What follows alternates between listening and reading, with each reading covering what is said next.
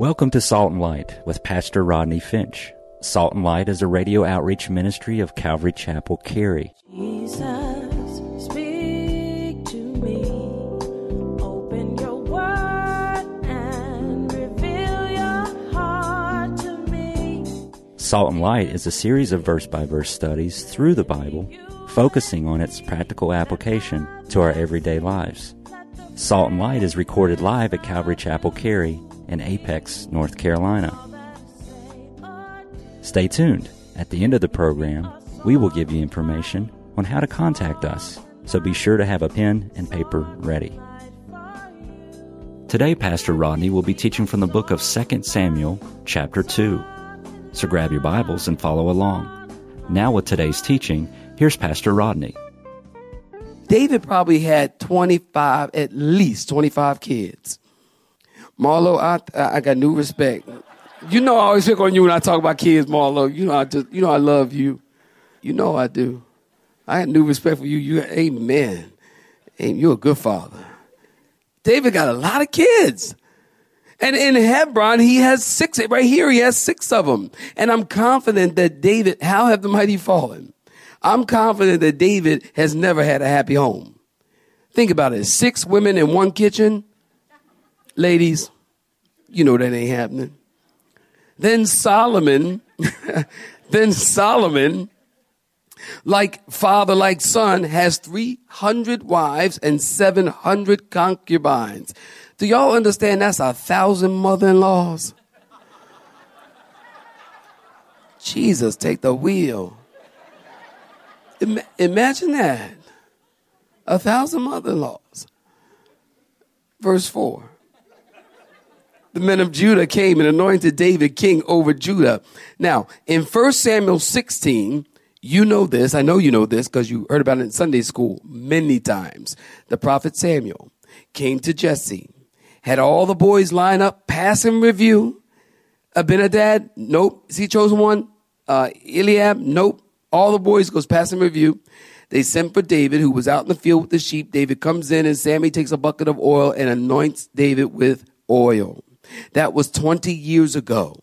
And now the nation comes and David, look at verse 4. David is not laboring or sweating in the field. He's just being in the place that God called him to be in Hebron in union.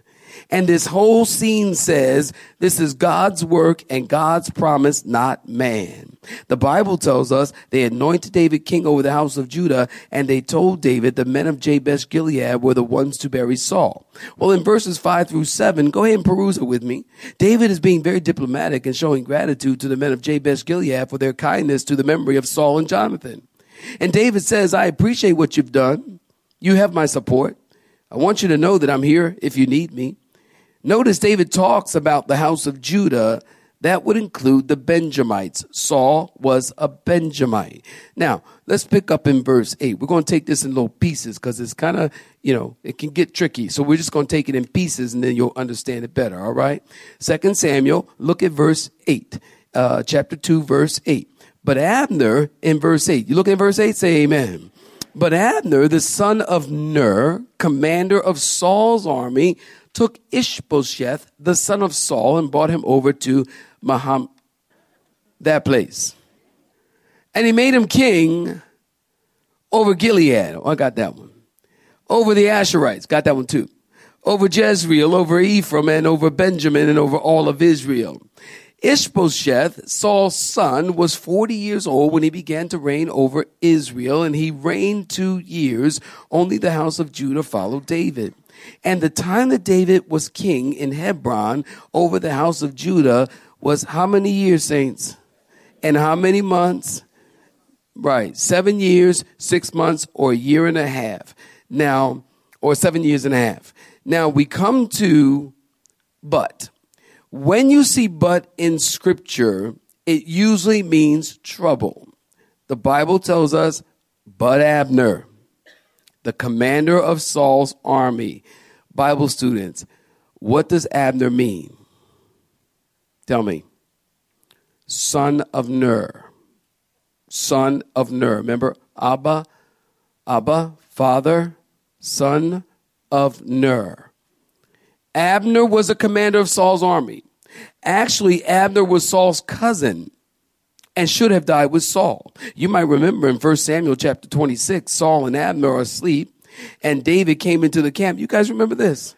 And David came into the camp and took Saul's spear and his camelback, and David got a safe distance away. That's his water jug. David got a safe distance away, and he said to Saul, who's that guy that's supposed to be looking after you? He's like yelling, who's that guy supposed to be looking after you? He's not doing a good job. David said, I came in and took your spear and your water jug, and Abner didn't know. Now listen, when David killed Goliath, Saul said to Abner, who's that boy? So Abner and David go way back. That's my point. And they've known each other for years. And Abner has known for a long time that God has a calling on David's life. Abner took Ishbosheth, Saul's 40-year-old son, and made him king over other tribes. Ishbosheth, if you're taking notes, means man of shame. Man of shame. Now, this is the first time we hear of him. Abner takes Ishbosheth, and he brought him to that place and made him king over Gilead and over the Asherites and over Jezreel and over Ephraim and over Benjamin and over all of Israel. Ishbosheth may have been crowned by the general Abner, but he was never anointed by the Lord. Abner has his own agenda. And Abner, are you listening, has his own ambition. Much like Saul, he's playing the fool like Saul because he's fighting against God. So Ishbosheth reigned 2 years, but everybody began to follow David. Ishbosheth reigned for 2 years, and David reigned for 7.5 years in Hebron. Now, I want you to see something, saints. David becomes an interesting picture of Jesus. Note the similarities between David and Jesus. Like David, the shepherd, Jesus came first as a humble servant and was anointed king privately. Like David, Jesus is king today, but doesn't yet reign on the throne of David until later. He is Lord of all by divine designation, but all things are not yet put under his feet. Like David in Judah, Jesus first presented himself to Judah. Like David's kingdom was set up in degrees, Jesus' kingdom is set up little by little. Like Saul, in David's day, Satan is still free to obstruct God's work and oppose God's people, but later, Satan will be bound because we have already gotten the victory, because Jesus died on the cross and we got the victory. So we see the similarities there.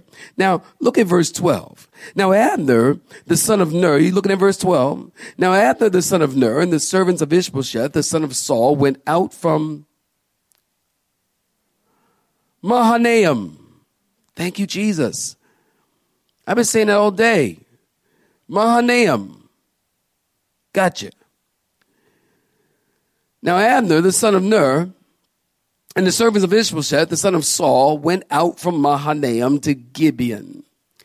And Joab, the son of Zeruiah, and the servants of David went out and met them by the pool of Gibeon. Watch this, you're going to love it. So they sat down, one on one side of the pool and the other on the other side of the pool. And then Abner said to Joab, let the young men now arise and compete before us. And Joab said, let them arise.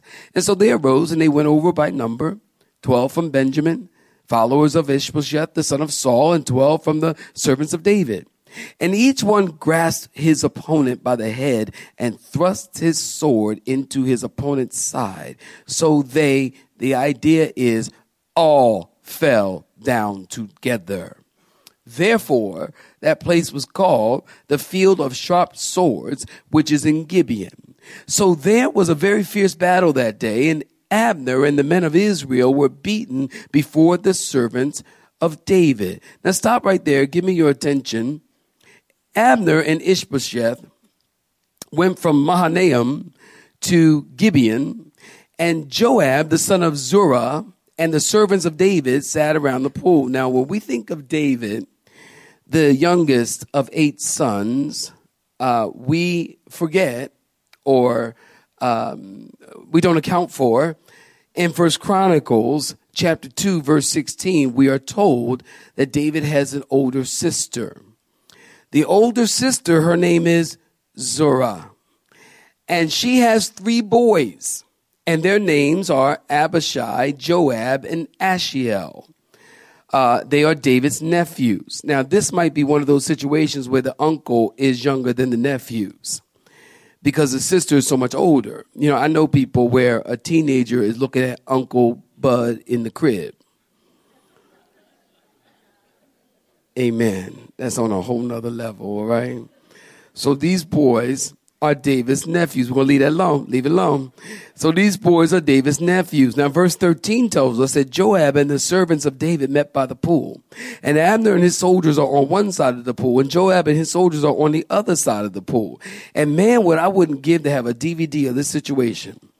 Abner and Joab are probably mean mugging each other. Verse 14, Abner, are y'all picking this up? Challenges Joab to a sword fight between 12 men from each side. Abner said to Joab, let the young men compete before us. So 12 from Ishbosheth and 12 from David. And this was just a really, really sick game to them to let the young men fight it out. Verse 16 is pretty graphic, isn't it?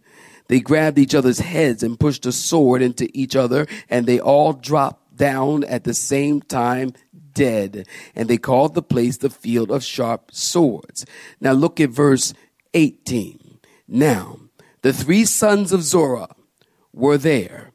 Joab, I just told you, Abishai, and Ashiel. And Ashiel was as fleet of foot as a wild gazelle.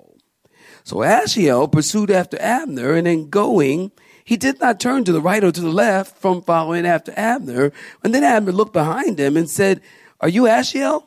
And he answered, I am. And Ashiel said to him, turn aside to your right hand or to your left hand and lay hold on one of the young men and take the armor for yourself, like one of the guys that's dead.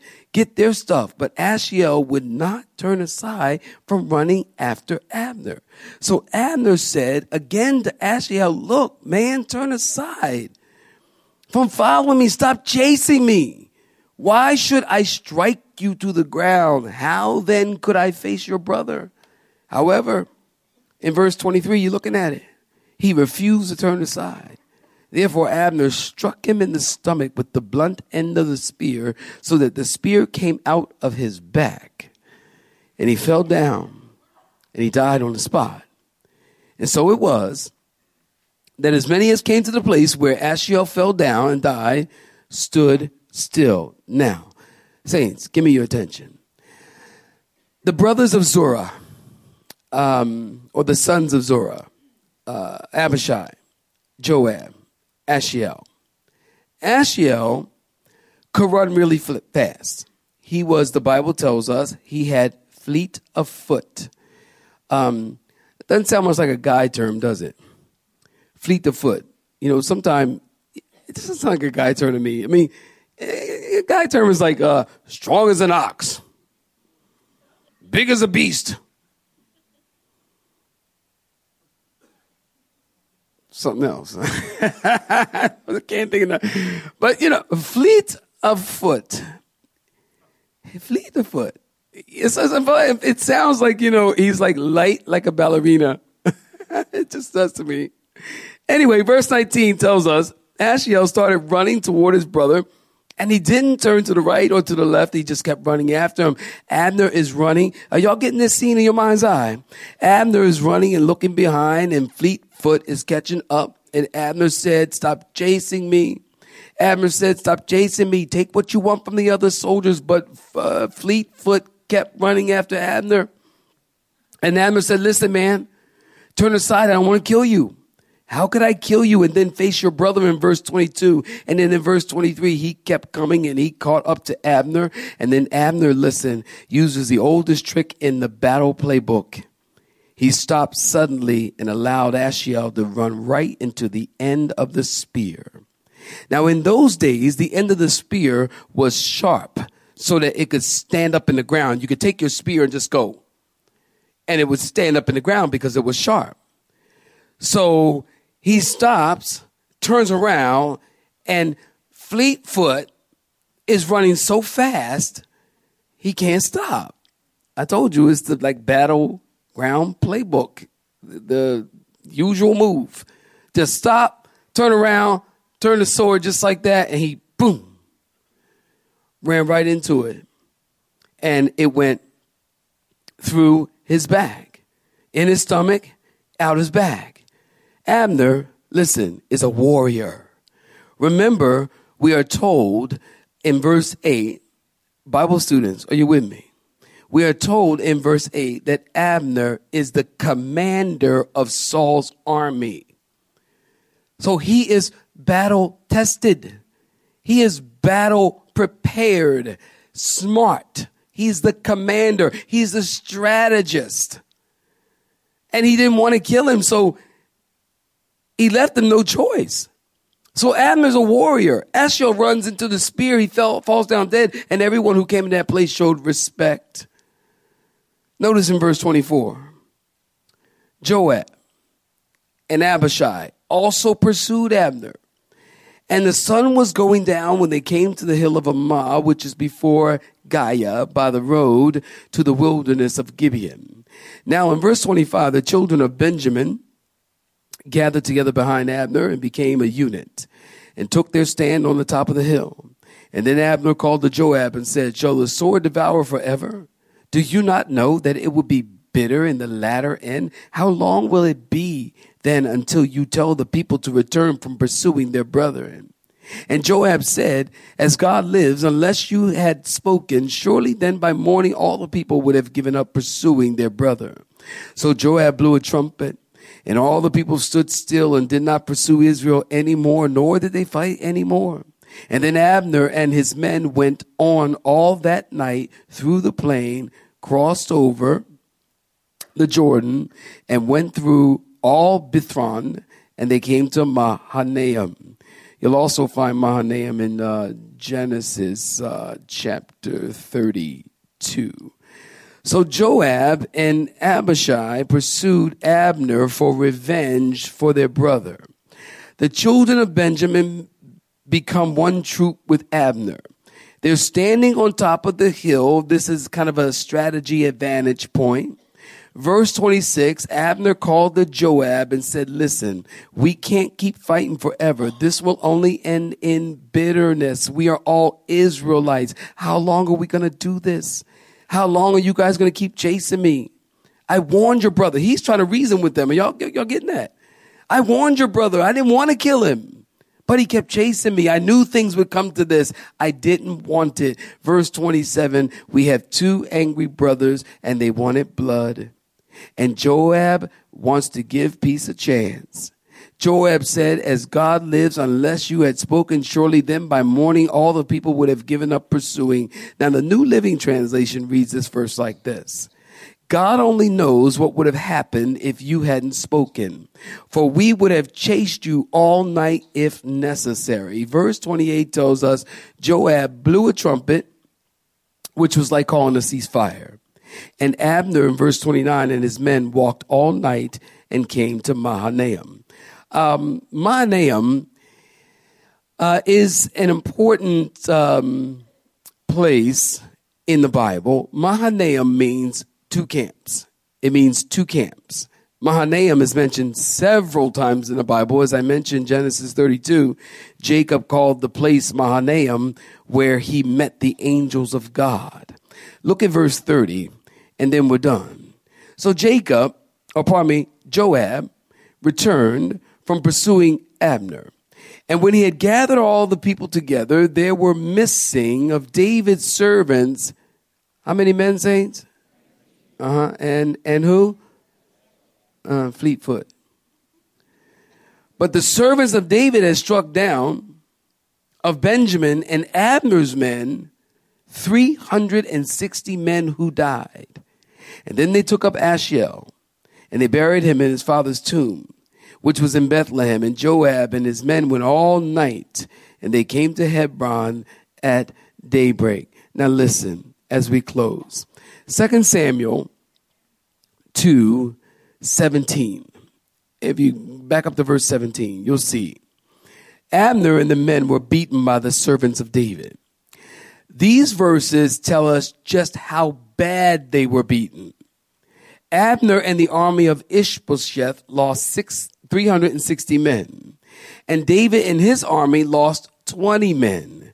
David's men have been battle-hardened warriors. I think back to when David, put your brain on. Remember when David first met these men? He met them in a cave of, anybody know? Yeah, I know I come to church and get tested, huh? A cave of Adullam. He met them in the cave of Adullam. And when he met them, they were not trained warriors. They were not battle-tested, hardened men. The Bible says that they were distressed, in debt, and discontent. Like some of y'all. I'm not going to ask you to say amen. Right? So they weren't battle-tested. They weren't battle-hardened. They weren't warriors as they are now. And I don't think that Abner and the army of Ishbosheth had any idea what they were getting involved in. David's men were tough. But we also have to remember, by attacking David, and from this point forward, keep this in your head, by attacking David and by attacking David, you're fighting against God. Huh? Why? Because God's anointing is on David. So now when you fight with David, you actually fight with God, and guess who loses? Somebody once said it, didn't they? Your arm's too short to box with God. It's true. So David has the Lord on his side. Now they're coming against God's will. Of course, the Bible says, if God be for us, then what, saints? Who can be against us? And then I just want you to peek. I want you to peek. Look at chapter 3. It's kind of woven right in chapter 2. You see it? But I want you to look at it. Just peek there. Now, there was a long war between the house of Saul and the house of David. And David did what? And Saul did what? Or the house of Saul grew weaker and weaker. The increasing strength of David and the increasing weakness of Saul, or his house, did not begin when Saul died. The increasing weakness began, go with me rewind to 1 Samuel chapter 16.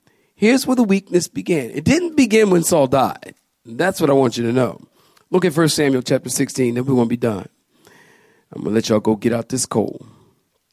1 Samuel chapter 16, and look at verse 13 and 14.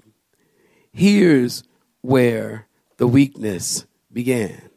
Then Saul took the horn of oil and anointed him in the midst of his brothers. And the Spirit of the Lord came upon David from that day forward. So Samuel arose and he went to Ramah, but the Spirit of the Lord, y'all see that? Departed from Saul. And a distressing spirit from the Lord troubled him. You see, the anointing departed from Saul many years ago, many chapters ago. This is where his house began to weaken. So when we read in 2 Samuel it's chapter 3, that David grew stronger and the house of Saul grew weaker. Oh, that happened many chapters ago. I don't want you to miss the next chapter, because David, his life gets interesting as he starts getting married. As I mentioned, he actually starts getting married 6 times. I don't know. He's a man after God's own heart. I didn't say it. God said it. And because God's looking at the heart. We should be glad about that. Man looks at the outward. What? God looks at the heart. Man looks at the outward appearance. God looks at the heart. You have been listening to Salt and Light, a radio outreach ministry of Pastor Rodney Finch and Calvary Chapel Cary, located in Apex, North Carolina. Join Pastor Rodney Monday through Friday at this same time. For information regarding service times, you can contact us at 1-800-293-0923. That's 1-800-293-0923. Or you may listen to today's broadcast in its entirety by visiting the media library on our website at cccary.org.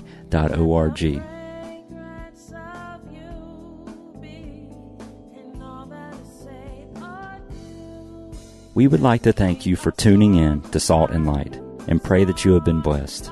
Until next time, may you be salt and light.